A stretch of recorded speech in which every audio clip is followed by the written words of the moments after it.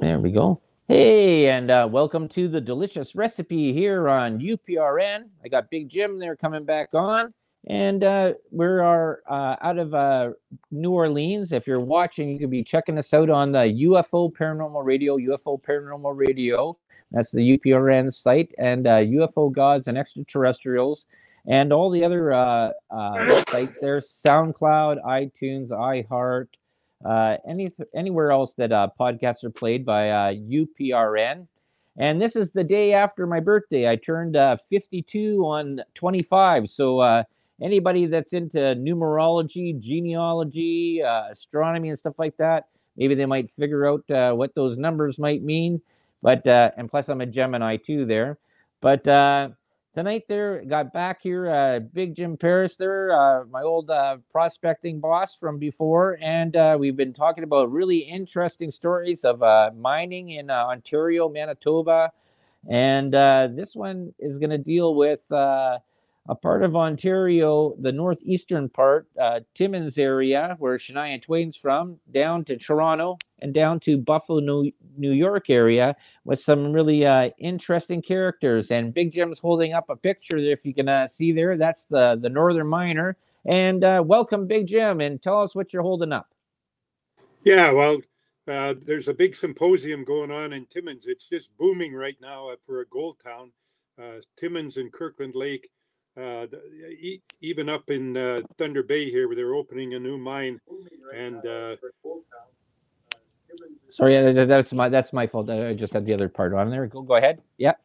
Yeah, so Timmins and Kirkland Lake, big gold mining centers right now. The price of gold is great, and they're going to have a big symposium. A lot of mining companies going to be there. A lot of companies that sell hydraulic equipment for mining, and this is going to be June 8th to 9th. And you're right, Timmins, Ontario, Shania Twain. Whenever I say Timmins, people say, "Do you know Shania?" I said, well, of course, of course. Yeah. Actually, and I knew her stepfather, Jerry Twain. Wait, and what was her real name before she became Shania? Elaine. Elaine, that's right. Elaine Twain. Elaine or Eileen. I can never Eileen or anyway. Okay, but go on there. Yeah. Yeah, so we're doing a mining story here today that originated out of Timmins. It's a pretty wild story, and I hope Rocky's not watching, because if he is, he might be looking for me still. Even though well, you don't have to worry about that, because I got Hey You here. He's minding the ones and twos, and he's the protection guy there for the show. So we're all good for that there. And he's a little small little guy. He's a rock and roll guy, but also he's also deals with minerals and mining. Awesome. Yeah. So this story is going to be about bags of silver, and this is a sample that a mine manager gave me down in Cobalt one time when I worked at the college there. And you can see the oxidation, the purple color that's indicative of cobalt, and you can see the metal. This is very rich, right out of the vein of cobalt. There'll be some silver with this too, but Cobalt is the town where they mined tons and tons of silver over the years, and it's booming again too. Everything's booming right now, so good on us. What would you figure is the reason for that? Is that because of technology that they need these minerals, or is it for the new smart cars or anything like that? Would you think? Well, the gold isn't needed. Lithium and the rare earth metals are what are needed for all this new technology that's coming along. And I see that I'm a little disappointed in the Canadian government, because they let the Chinese buy that lithium mine at Burnick Lake in Manitoba.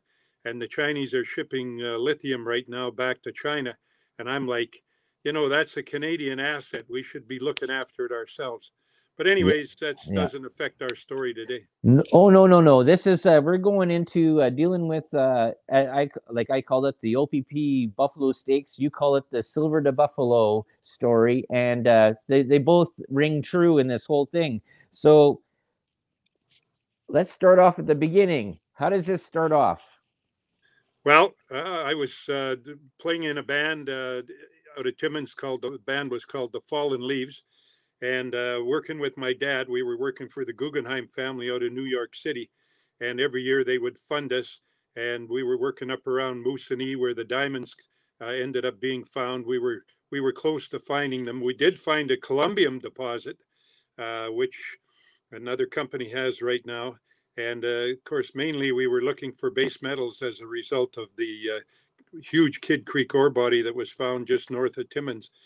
So, we're talking 1968 here when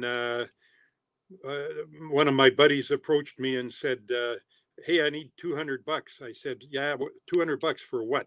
200 bucks Right. was a fair bit of change back in those days. Right. And he said, 1968, $200 is a lot. That's almost what you have to pay for a liter of gas right now in Canada. so this fellow by the name of Barry Ainsworth came up to me and he said, "I need $200." I said, "What do you need $200 for?" He said, "I got something cooking. There's a guy flying into town, and he and I are going to do something together." And I said, "Well, is there money to be made here?" And he said, "Yeah, do you want in?"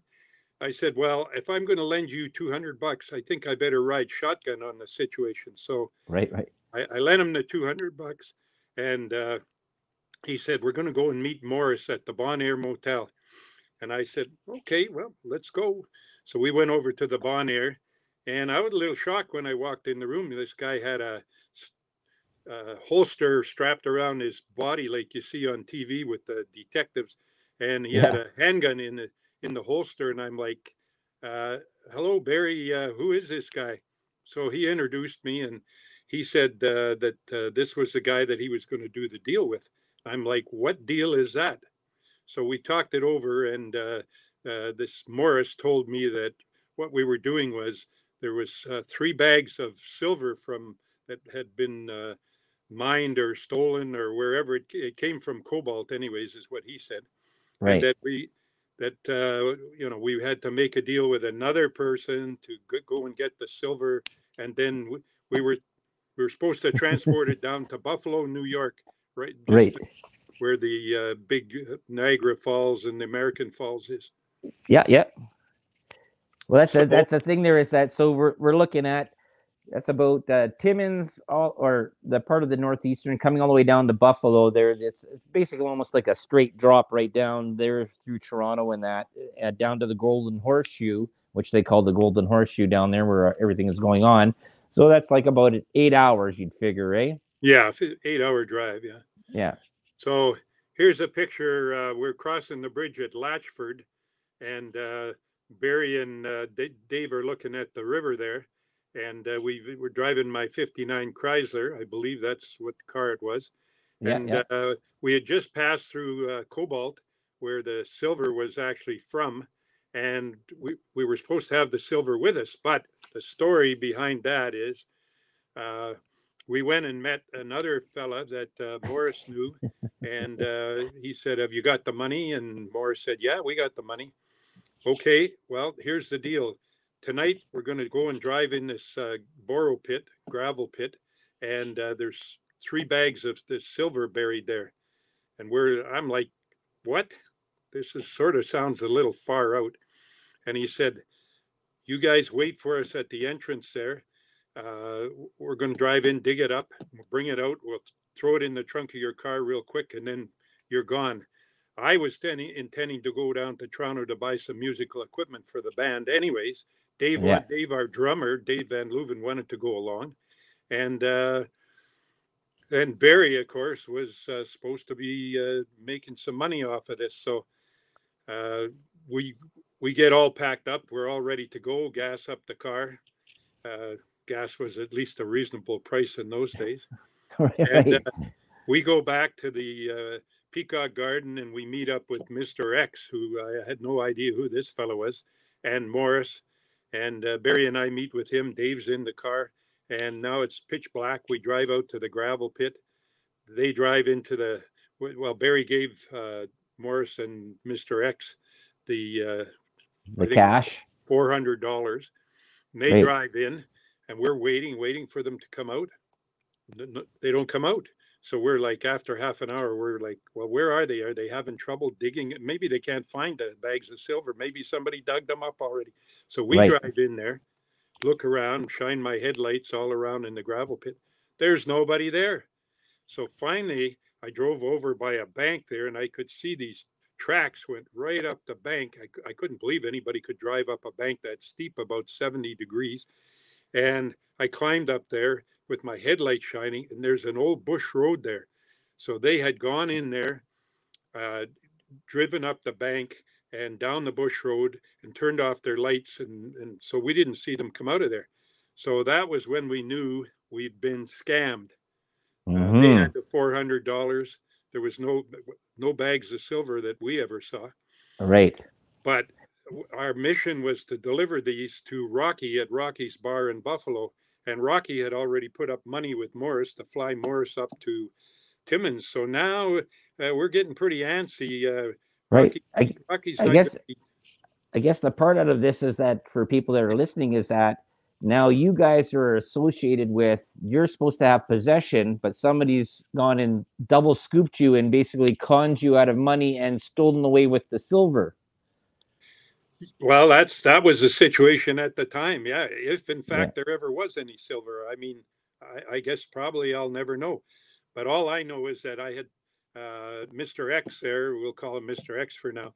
He Yeah. had phoned Rocky, and I'd been on the phone with Rocky. Barry had talked to Rocky, and he says, "Yeah, I'm waiting for you guys to bring me the silver." I gave Morris the money to fly up there and make a deal with Mr. X, Yeah. and so he said, "I'll be glad when you deliver it."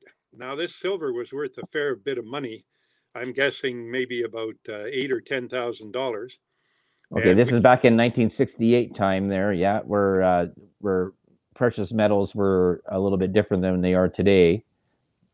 yeah, well, I think Mr. X was buying this silver because he had a feeling that silver was going to go up. And of course, when the Hunt brothers tried to corner the silver market, it went up Okay. to $50 an ounce.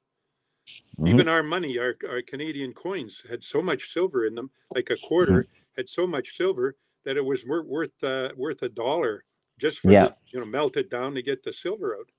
Right, right. Yeah, I remember that whole thing. They did that in high school there. Anybody that had any coins or quarters that were before 1965, they were almost pure silver Yeah. or something like, or 65 or 63, somewhere around there, anyways. But anyways, let's continue on there. Sorry for stopping you in the middle of your story No, there. that's fine, no problem. So the point is that nobody came out with the 3 sacks of silver. These guys have to drive up that bank and disappear down this bush road. I mean, it looked like we'd got scammed. So I was not too happy with Barry because I figure how's he going to pay me back for my $200? Mm-hmm. So we went back to Timmins and we drove all around and looked for Mr. X and Morris. Couldn't find them anywhere. They weren't at the Chinese restaurant. So we drove over to the Bon Air Motel. Rainy Vinecourt, I've told you that story before, how he used to run along the roof and listen in at the Yeah, right, right, right. bathroom. He could hear every word going on in those rooms. So we get there and no sign of Morris.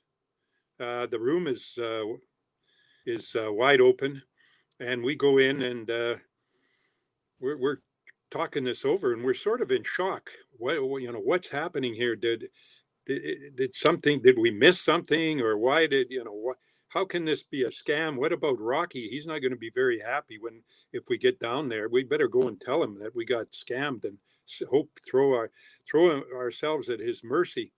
Right, right. So we thought, you know what, Morris Morris needs to talk to us. So we grabbed a TV, we grabbed a radio, we grabbed a few other fixtures in the room, and we threw them in my car.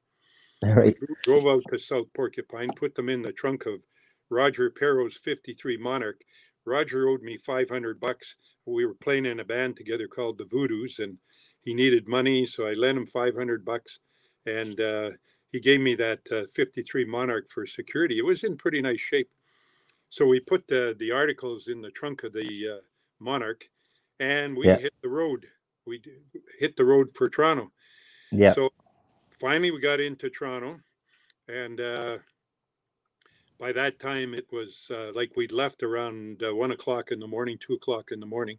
So it was early morning, had some breakfast, and then we headed out for Rocky's Bar in Buffalo.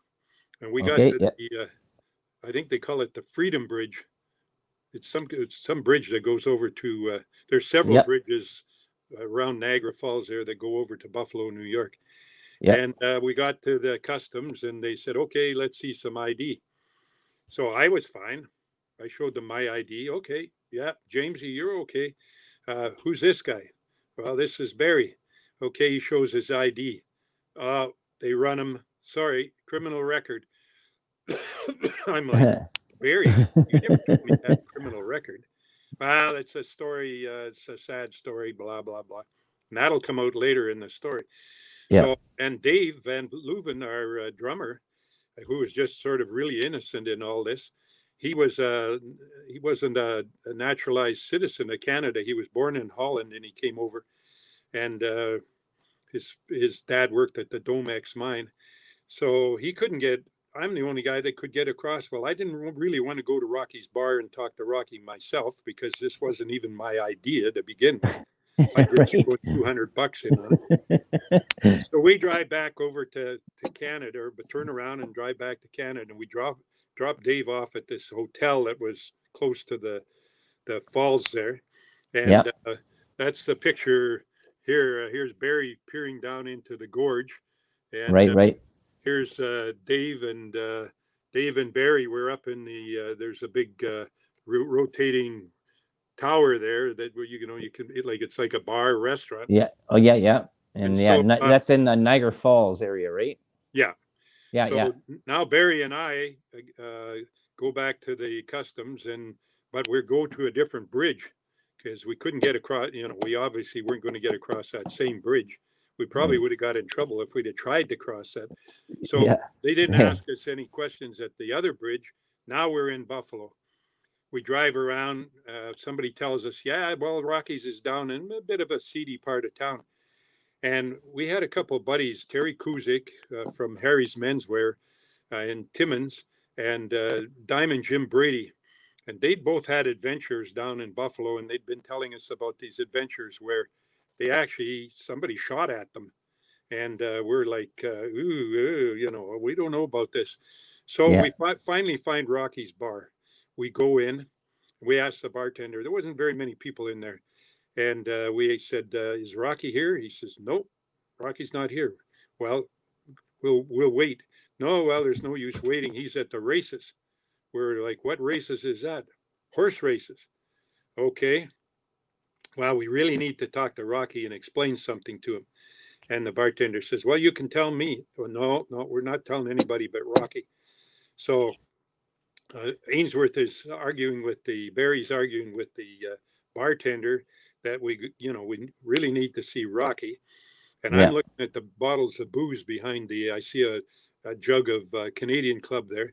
And I'm looking at all these different brands and different kinds of booze. And all at once I see this little trap door there slide open. And these beady eyes look out at me. Oh my God. And I'm pretty sure that was Rocky because the bartender had gone back and he came back and he said, no, Rocky's can't talk to you. He's at the races. And I'm like, who's that looking out at us? And the bartender he didn't realize that I'd seen this eyes. And he said, oh my God, he made some exclamation mark. And right away, we decided that, you know what, we weren't sticking around. So we tore out of the bar, jumped in the car and took off because we had bad vibes. Yeah. Did you ever find out who this Rocky was? Well, I mean, the bar was named after him. He was a real guy. No, we never really found out who he was, but we knew that he had money in the deal. And he was, when might have been connected. Might have been connected or something like that. Like, well, come on, I imagine. You're right. I'm sort of trying to paint the picture for the listeners out there that this the very, very seedy, maybe a low level person that had sort of a little part of something there, but could probably do bad things because he knew other people. Well, all I know is when you can't get to meet Rocky and explain your story to him, and then somebody peeps out through a peephole there and looks at you, Yeah. it makes you pretty nervous. Oh, no doubt. So we jumped back in the car. We took off. We drove across the bridge. Pardon me. We went and picked up Dave, and we drove back into Toronto. Right. So we were in Toronto about half an hour. We were parked in front of the Cock Door where Ronnie Hawkins played. And I knew Bo Diddley was playing there, and I really wanted to see Bo Diddley. And Dave, of course, our drummer, wanted to see him. I did a song in the band with it started off with Bo Diddley, and then I backed it with "Who Do You Love," and it turned into be like a half-hour set song where the guys would do this. The lead guitar player would play a phenomenal break for 10 minutes, and then I'd sing, "Hey, Bo Diddley," and then we do "Who Do You Love?" You know, walk 47 miles of barbed wire, got a cobra skin for a necktie. I live in a house by the roadside, made out of rattlesnake hide. A big long 25-minute long jam session. Yeah, that's what it was. So we're back in Toronto. We're parked in front of the Cock Door, and we're waiting to, for the to get in there. Bo Diddley's set was going to start around 8 o'clock, whatever. And all at once, there's a cop on horseback. Yeah. There's 2 beat cops, and there's 2 squad cars surround us. And we're like, what's happening? So they searched the car, look in the trunk. I got a couple of old guitars in there. I was intending to buy some new stuff at Long and McQuaid's. And they asked us some weird questions. Where are you guys from? Timmins. Okay. What do you know about the stuff being stolen from the Bon Air Motel? Nothing. We don't know anything. So they let us go. So we tuned in with Bo Diddley there, and it was pretty cool. He had his sister with him, the Duchess, and Ronnie did a set. Bo Diddley did some music with his band. You okay there, Jim? I'm gonna live. Okay. Well, I got out of Rocky's bars, so I feel pretty good about that. Anyways, we go to our hotel, and Barry had checked us in there, and we go up to the room and we throw the mattress. You know the old trick about 3 guys staying in one room, paying for one guy to stay there. Yeah, exactly. We throw the mattress on the floor. Dave crashes on the mattress. Barry and I crash on the bed. Pretty soon we hear bang, bang, bang. What's happening? I get up, open the door. Here's more cops. They come ripping into the place, and they said, okay, what's your name? I said, Jim. They said, well, where's Abe Freeman? I said, who? They said, Abe Freeman, the guy this room's registered to. I don't know. Who the hell's Abe Freeman? They get Barry. What's your name? Barry. Well, you're not Abe Freeman either. And we had to show ID who we were. Right. So they say now there's only one guy left. Dave's sleeping in his gotchis on the floor there, or on the mattress, pardon me. And the one cop grabs him by the gotchis and rips him half off and hoists him up a bit. And he says, okay, Freeman, come on, we want to talk to you. And Dave says, like, who the heck is Abe Freeman? And they said, well, you must be Abe Freeman because those guys aren't. And Dave is just totally bewildered who Abe Freeman is. So then they look in my wallet and they find my gun license and they say, oh, tough guy, you pack a gun, eh? I said, no, I don't pack a gun, but I'm a prospector. I work in the bush. There's bears in the bush. And so I have a permit to carry when I'm working in the bush only, not to bring down to Toronto. Yeah. So they said, you know what? You guys are coming down to station 55 to be questioned. So right there and then I thought, up until this point, apart from the Rocky thing, then escaping from Rocky justice, I thought this was sort of a bit of a, but when they said we're going to be questioned at 55, and you know about 55 and 52. 55 and 52, those are ones that you always wanted to sort of stay away from. And there was I told you the story earlier. There was a whole expose on they called them the Cherry Beach Police down in Toronto. So the yeah. people that were sort of gave police a hard time because, like, you know what, there is a lot of really really nice cops out there, but then there's a lot of ones that think that they run the world. And so they used to take them down to this place around Cherry Beach where there was no lights for about 2 kilometers. And that'd be about a mile and a half for the rest of the people out there that are still working with Imperial. And they would just take you out of the car, handcuffed, and beat the living heck out of you, and then throw you back in the car, and then bring you down to the station, throw you in the cell, and says, you resisted arrest. Right. So that was that little part of that story, but that's for another time. But anyway, so we get down to 55 and they take us up to the interrogation rooms, and they got Dave in one room and Barry and I in another room. And the policeman comes in and he says, okay, I want you guys to empty your pockets. So we empty everything out, our wallets, our change and everything onto the table. And then for some reason, I know what, he had to talk to one of the other policemen in the other room. So he goes out, and all at once Barry looks at me and he says, oh my God. He said, I can't believe this. He said, I must have taken this key out of the room. He's got a key for the Bon Air Motel. And, oh, geez. we pretty well got it figured out that, the stuff that we took out of the Bon Air Motel has got to be why these guys are on our case, because they didn't know anything about Rocky or the silver. We told them what the whole scam was about. They didn't know anything about that, and they didn't care. But boy, they were the Timmins police must have phoned them and said these guys boosted this stuff out of the Bon Air Motel room. Yeah. And there now you have a guy there that has the key to the room that stuff was taken. Yeah. So I told Barry, I says, give me that key. So I grabbed the key and I stuck it in my sock. So he came back and he said, did you empty everything out of your pockets? Yes, sir, we did. He didn't say anything about it. Did we empty out our socks? Right. So at least I was telling the truth. And so Barry decides he's going to mouth off to this guy. He had quite a protruding nose. And he gets mad and he calls this guy. Can I say it on TV? You can call him Pecker Nose, yes. Yeah, he calls this guy Pecker Nose. I'm Barry. Like, are you nuts? You can't, insult a cop like that. It's not good poetry. So the cop grabs him, takes him in the other room, and next thing I hear Barry moaning and groaning and screaming and yelling. He's getting a beating.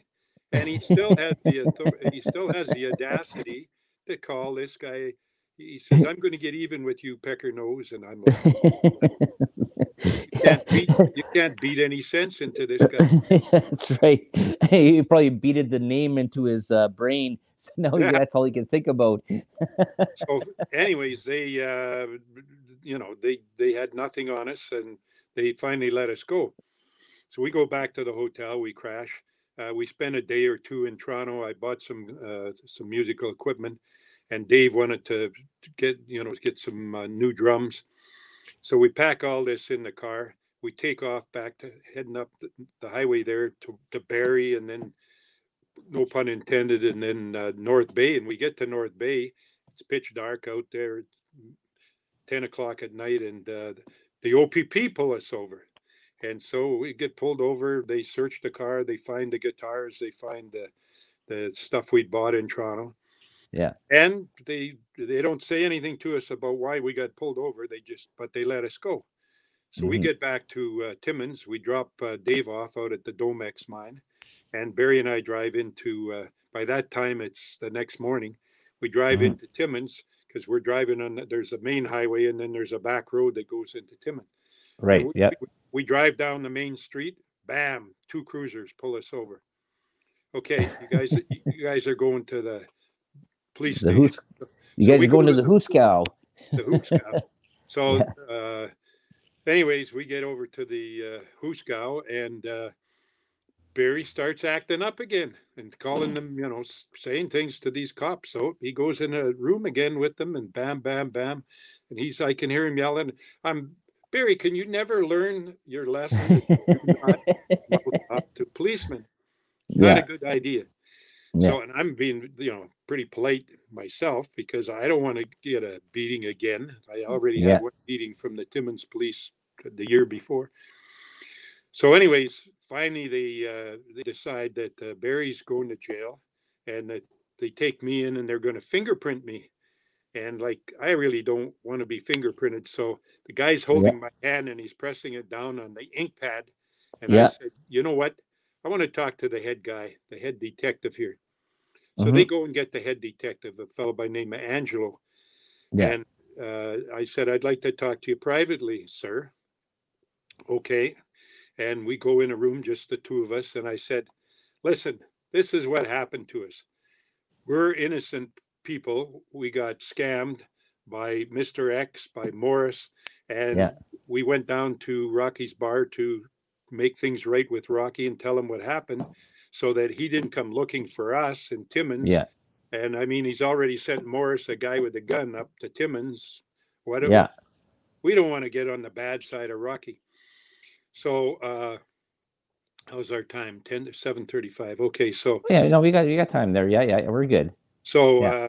Angelo says to me, he says, "Well, that's quite a story." He said, "You expect me to believe that story?" And I said, "Well, I sure hope so, because every word is true." Hmm. And he said, "Okay, well, what about this stuff from the Bon Air? That's the." He says, "I'm not very happy about that stuff disappearing." And I Hmm. said, "Well, I don't know really, what happened, who took it, but I might be able to retrieve it, get it back to you." He says, "Well, there's a few other things I'm not very happy about." And we didn't know that the Bon Air people had phoned the police.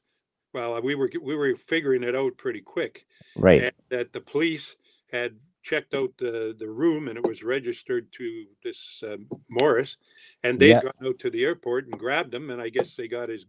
I don't know if the gun was legal or not, but they had him in jail in Timmins. And Oh, then wow. when So they that's went why you couldn't. That's why you couldn't find Morris in Toronto because he was already in jail in Timmins. What you just left, right? Yeah, that's right. So, uh, anyways, uh, so what happened was, I guess there was some kind of an incident, and something got left in the room from a romantic encounter, and Angelo was like really upset about that. Okay. Well, I'll say it. You don't have to say it. It was a used condom full of semen that was there, and dealing with the police were very Catholic at the time, so this really upset them. I'll say it. I'll take the blame all on myself for the part of all right, the all story. right. Well, thank Yeah. you, appreciate Yeah. that. So. I like, and we didn't have a clue then that this guy was Dave's cousin, and they had sent Angelo had sent two detectives up to Ansonville, Iroquois Falls, and they Yeah. arrested him and brought him back down to Timmins. So he was in jail too. So now we got Barry's in jail, Morris is in jail, uh, uh, Neil Neil is in jail, Neil is in jail. Yeah. Okay. I'm just and I'm circling all the I'm names on the here. verge of going to jail. Yeah. But I tell Angelo, I said, listen, I think I can retrieve these Bon Air items for you Yeah. if you just will drop the charges against, I All mean, of he would told us he was going to charge us with, and I mean, like, how are you going to prove this? I said that we have that stuff, and he said, well, I don't know, but it must be you guys. yeah. It says So, anyways, it says I made a my deal with. my other musician owes me $500, so I stuck the TV and the radio in the back of his car. Well, yeah, I was figuring that if I cracked about the stuff being in Roger's car and they went and got it, maybe Roger would be going to jail too, because they think that he had something to do with this. They wouldn't know the story about he owed me the car for security. So, Yeah. anyways, we work out a plan here, and Angelo tells me, he says I think he liked me because I was being honest with him, and he wasn't very happy to hear that this guy in Mr. X in the Peacock Gardens there had scammed us, and he was wondering who that guy could possibly be, and Yeah. why he was involved, because he knew all the other players.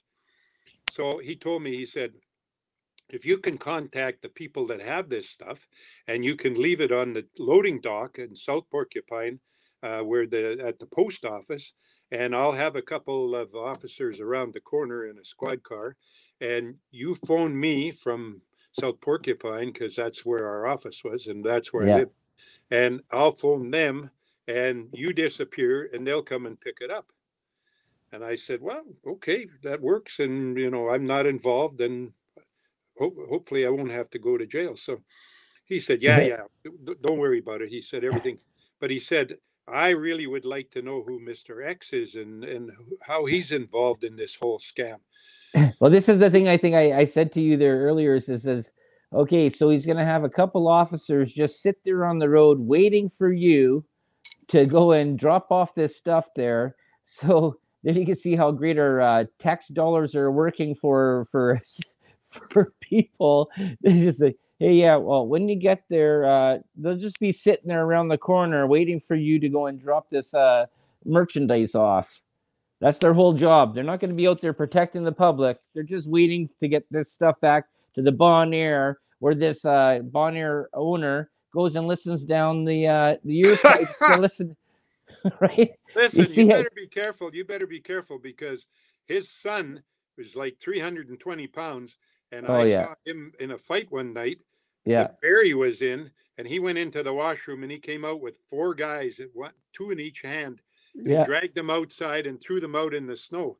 I don't want to mess with that guy.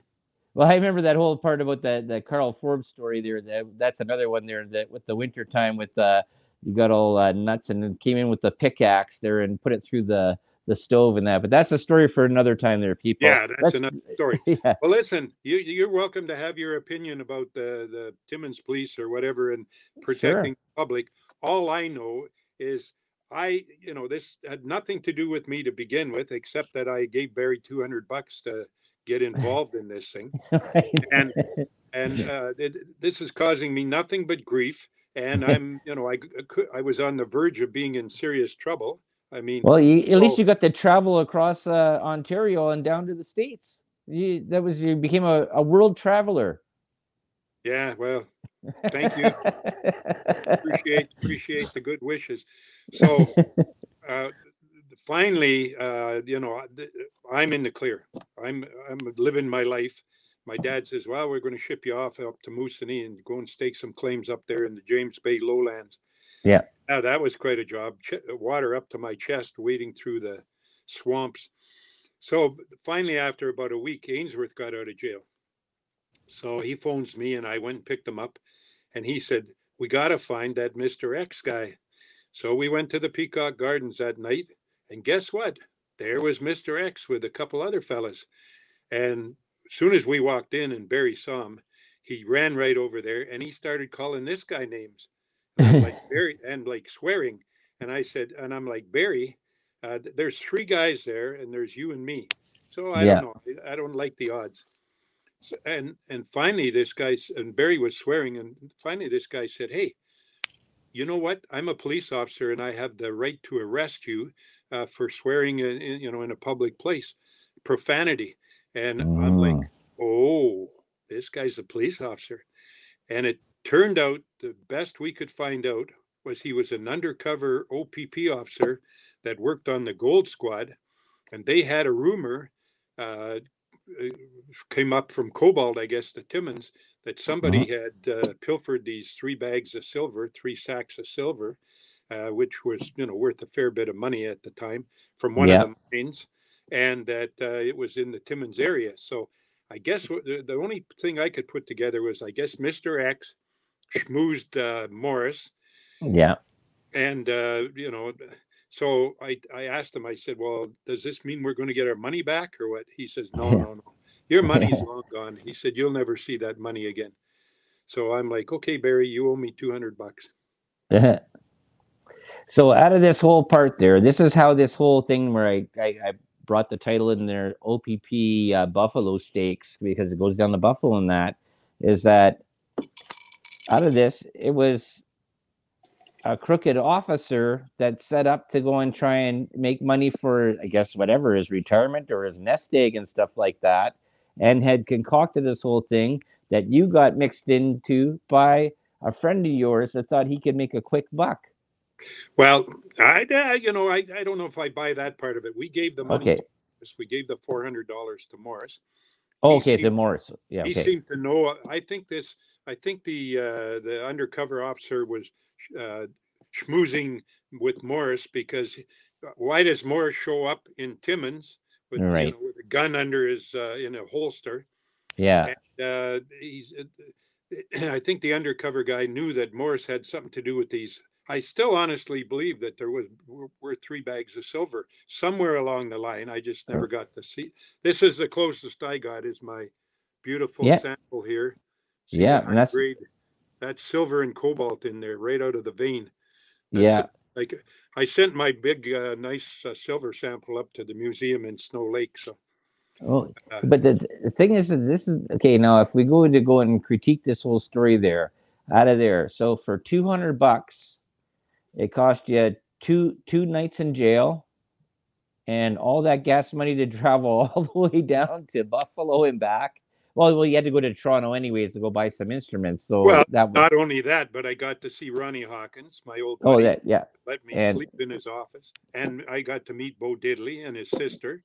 yeah. And uh, I mean, What? it was sort of cool in a way, Yeah. uh, you know. But What was Bo Diddley's sister like?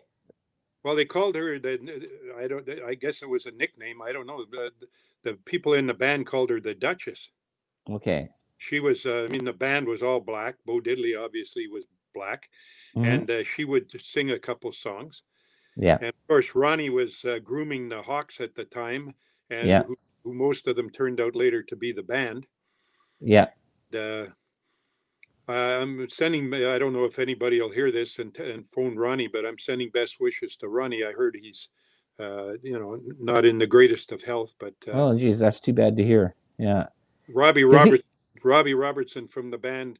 Ronnie told me there about a month ago. He phones Ronnie every second day and checks on his health. And Wanda, Ronnie's wife, mhm.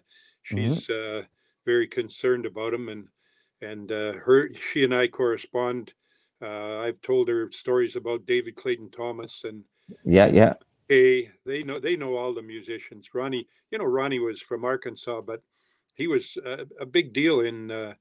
And I just met somebody the other day, and they said, "Hey, Ronnie Hawkins has a beautiful, beautiful farm or whatever, a cabin, whatever, down around Peterborough. Okay. Good for him. I'm happy for him Hmm. because Yeah, he's a really good guy. We'd go to Toronto, and we didn't have much money, the yeah, band, and what money we did have, we had to buy clothes up at Yorkville Village. We yeah, had we had to eat. We had yeah. to. You know, do the things that bands do, drink a few Hmm. beers in the bar, and Yeah, but on the other hand, a motel like hotel rooms cost money. So Ronnie yeah, said, "You can crash in my office." yeah. So we That that did. that that's what you talked about there. And for people that are listening, there, Yorkville is the really uppity part there. It's Young and Bloor Street to the northwest. I used to live in the annex off of Dupont Street, and which was just over. So I was right on the cusp of Yorkville and the annex. And the annex was sort of like the lower part, and that's where all the college university people were sort of staying there. And but Yorkville was totally It was upper a class. trendy Oh place. yeah, for sure. Yeah, everybody. All the clubs were there. Gordon Lightfoot used to sing Oh yeah, yeah, at the one club, and Joni Mitchell, and yeah. that whole scenario there spawned a whole bunch of bands.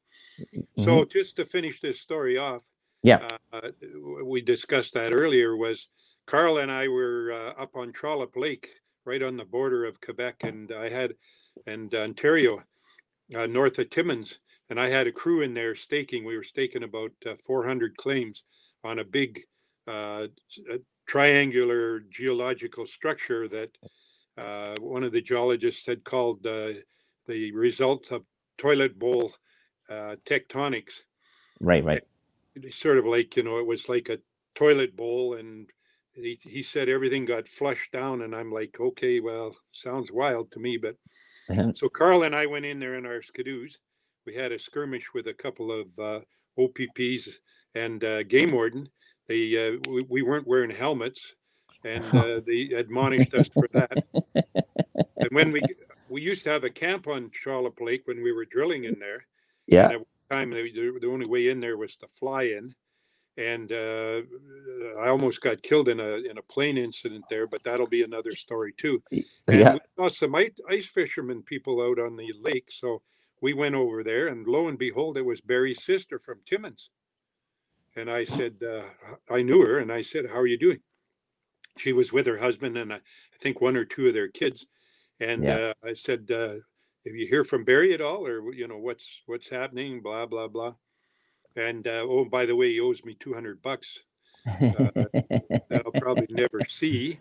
And she said, "Well, you will probably never see it because, to the best of our knowledge, Barry was managing a hotel somewhere in South America, and he got involved in a drug deal down there, and apparently he got killed." That Wow. was according to his sister. So I don't know. I guess I'm just out $200. That's all. Yeah. Well, if you put the interest on that, that's probably 2 million now. Well, If you do it, by the way, the Canadian government charges taxes on stuff there. They go like this: you owe $100 this day, and then 2 days later you owe 400. But that's I was at a Flin Flon reunion. Of yeah. course, Flin Flon's well known for the. Have we got a few minutes yet? Oh yeah, we still got about 3 minutes there left The before. Flin Flon Bombers hockey team, and there was Yeah. a defenseman played there by the name of Bill Dobbin. And when I was a young kid, about 10 years old, I used to deliver papers. And so I used to deliver my papers to their door. And every time I'd go deliver another paper, the papers would always be gone. And then I would knock on the door and I would say, "Collect, time to collect." And I could hear them talking inside there. It must be the paper boy. Be quiet and he'll go away. Yeah. So I wrote that in a story for a magazine up there, Cottage North. And one of the other Bomber hockey players, I think it was Carl Forster, he saw that and he told Bill Dobbin that I had said in my story that Dobbin and his buddy still owed me $5 for delivering these papers to them. Right. Papers were like 10 cents a piece. And Yeah. so I get up to Flin Flon. I'm talking to Gus Gillies there, my old buddy. And there's this guy in his late 80s. And, but he looked pretty rangy. And I don't know. He still looked like he was capable. And he came up to me and he said, "Are you James E. Paris?" And I said, yeah, that's me. And he said, "Well," he said, "I wasn't too happy about you writing that story in Cottage North magazine about how I owed you $5." And Yeah. I said, "Well, I don't care if you're really that happy or not, because you still owe Still me only $5. $5. And he said, "You know what? We're going to settle this right now." So I'm figuring, well, I better, give him a boot or a punch Yeah. or whatever. And he pulls out his wallet and he's only got $10. Yeah. And so he says, "Here, this will even up the $5." And I Yeah. said, "Yeah, well, with interest, it'd be a little more than $10." No, Yeah. he says, "I'm only giving you $5. You got to give me $5 back. I want my change or else." So luckily, I think Gus had some money on him, and he gave me changed a $10 bill, and I gave Bill Dobbin back his other $5, and everybody was happy. That's awesome. Well, we Only in gotta. Flin Flon, right, Del? Yeah, that's it. All these little small towns across northern Canada and northern Manitoba, you meet the most interesting people. We talked about the guitar player that lived in his parents' clothing store in Flin Flon, Manitoba. That you Tony left me. Tulis. His name That was you left Tony you Tulis. left me with for like about 3 hours, and he was and he was playing. He says, "Hey, we're gonna play you a song," and I was like, "Oh, okay, this is interesting." And after 25 minutes, says, "Okay, that's the intro." I went, "What? Oh my God!" It says, "I thought we were gonna jam out together," and he's just going and playing. I said, "Okay, well, that's what happens when you make your own LSD. I guess you sort of get lost in your own world or whatever he was making there." He told me that the song was called "Icicles Melting" or something. Yeah, icicles melting. That was the intro. Oh my God. Yeah, no, it had to go through all the rest of the seasons. Hey, we'll have So, to the Barry Hoglander story. We'll have to tap into that sometime. oh, for sure there. Jim, I want to thank you very much for being a great guest and for coming back on again there, because I know I love all these stories and I think these stories are great. And I think these stories are just interesting and they're out there. And you know what? I love them all. And I think they just all be just should be saved out there. So I Well, want to I'm not say, too happy about telling a story how stupid I was to lend Barry Ainsworth $200. So, you know and what? That's what you live and let live, or live and learn. There you they go. are Barry and Dave the drummer. Yeah, awesome. All Okay, right, you're so welcome. You're welcome. Jim, I'll have you back on again there in the near future. And you know what? This has been the delicious recipe. We got the Red Pill News, I think, with Michael Angley there coming up after this. And you know what? This is Thursday. Look at all this stuff. There's so much more stuff out there, people, to listen to, and I hope you enjoy. And you Thousand know what? claims. I just staked 1,000 claims at Geraldton. There you Another go. gold Yeah, mine coming up. by computer. Yeah. There you go. Okay, so good night, everybody. We'll see you all there next Thursday, 7 p.m. Eastern, here on UPRN, the delicious recipe. Okay, send me the link when you get around to it.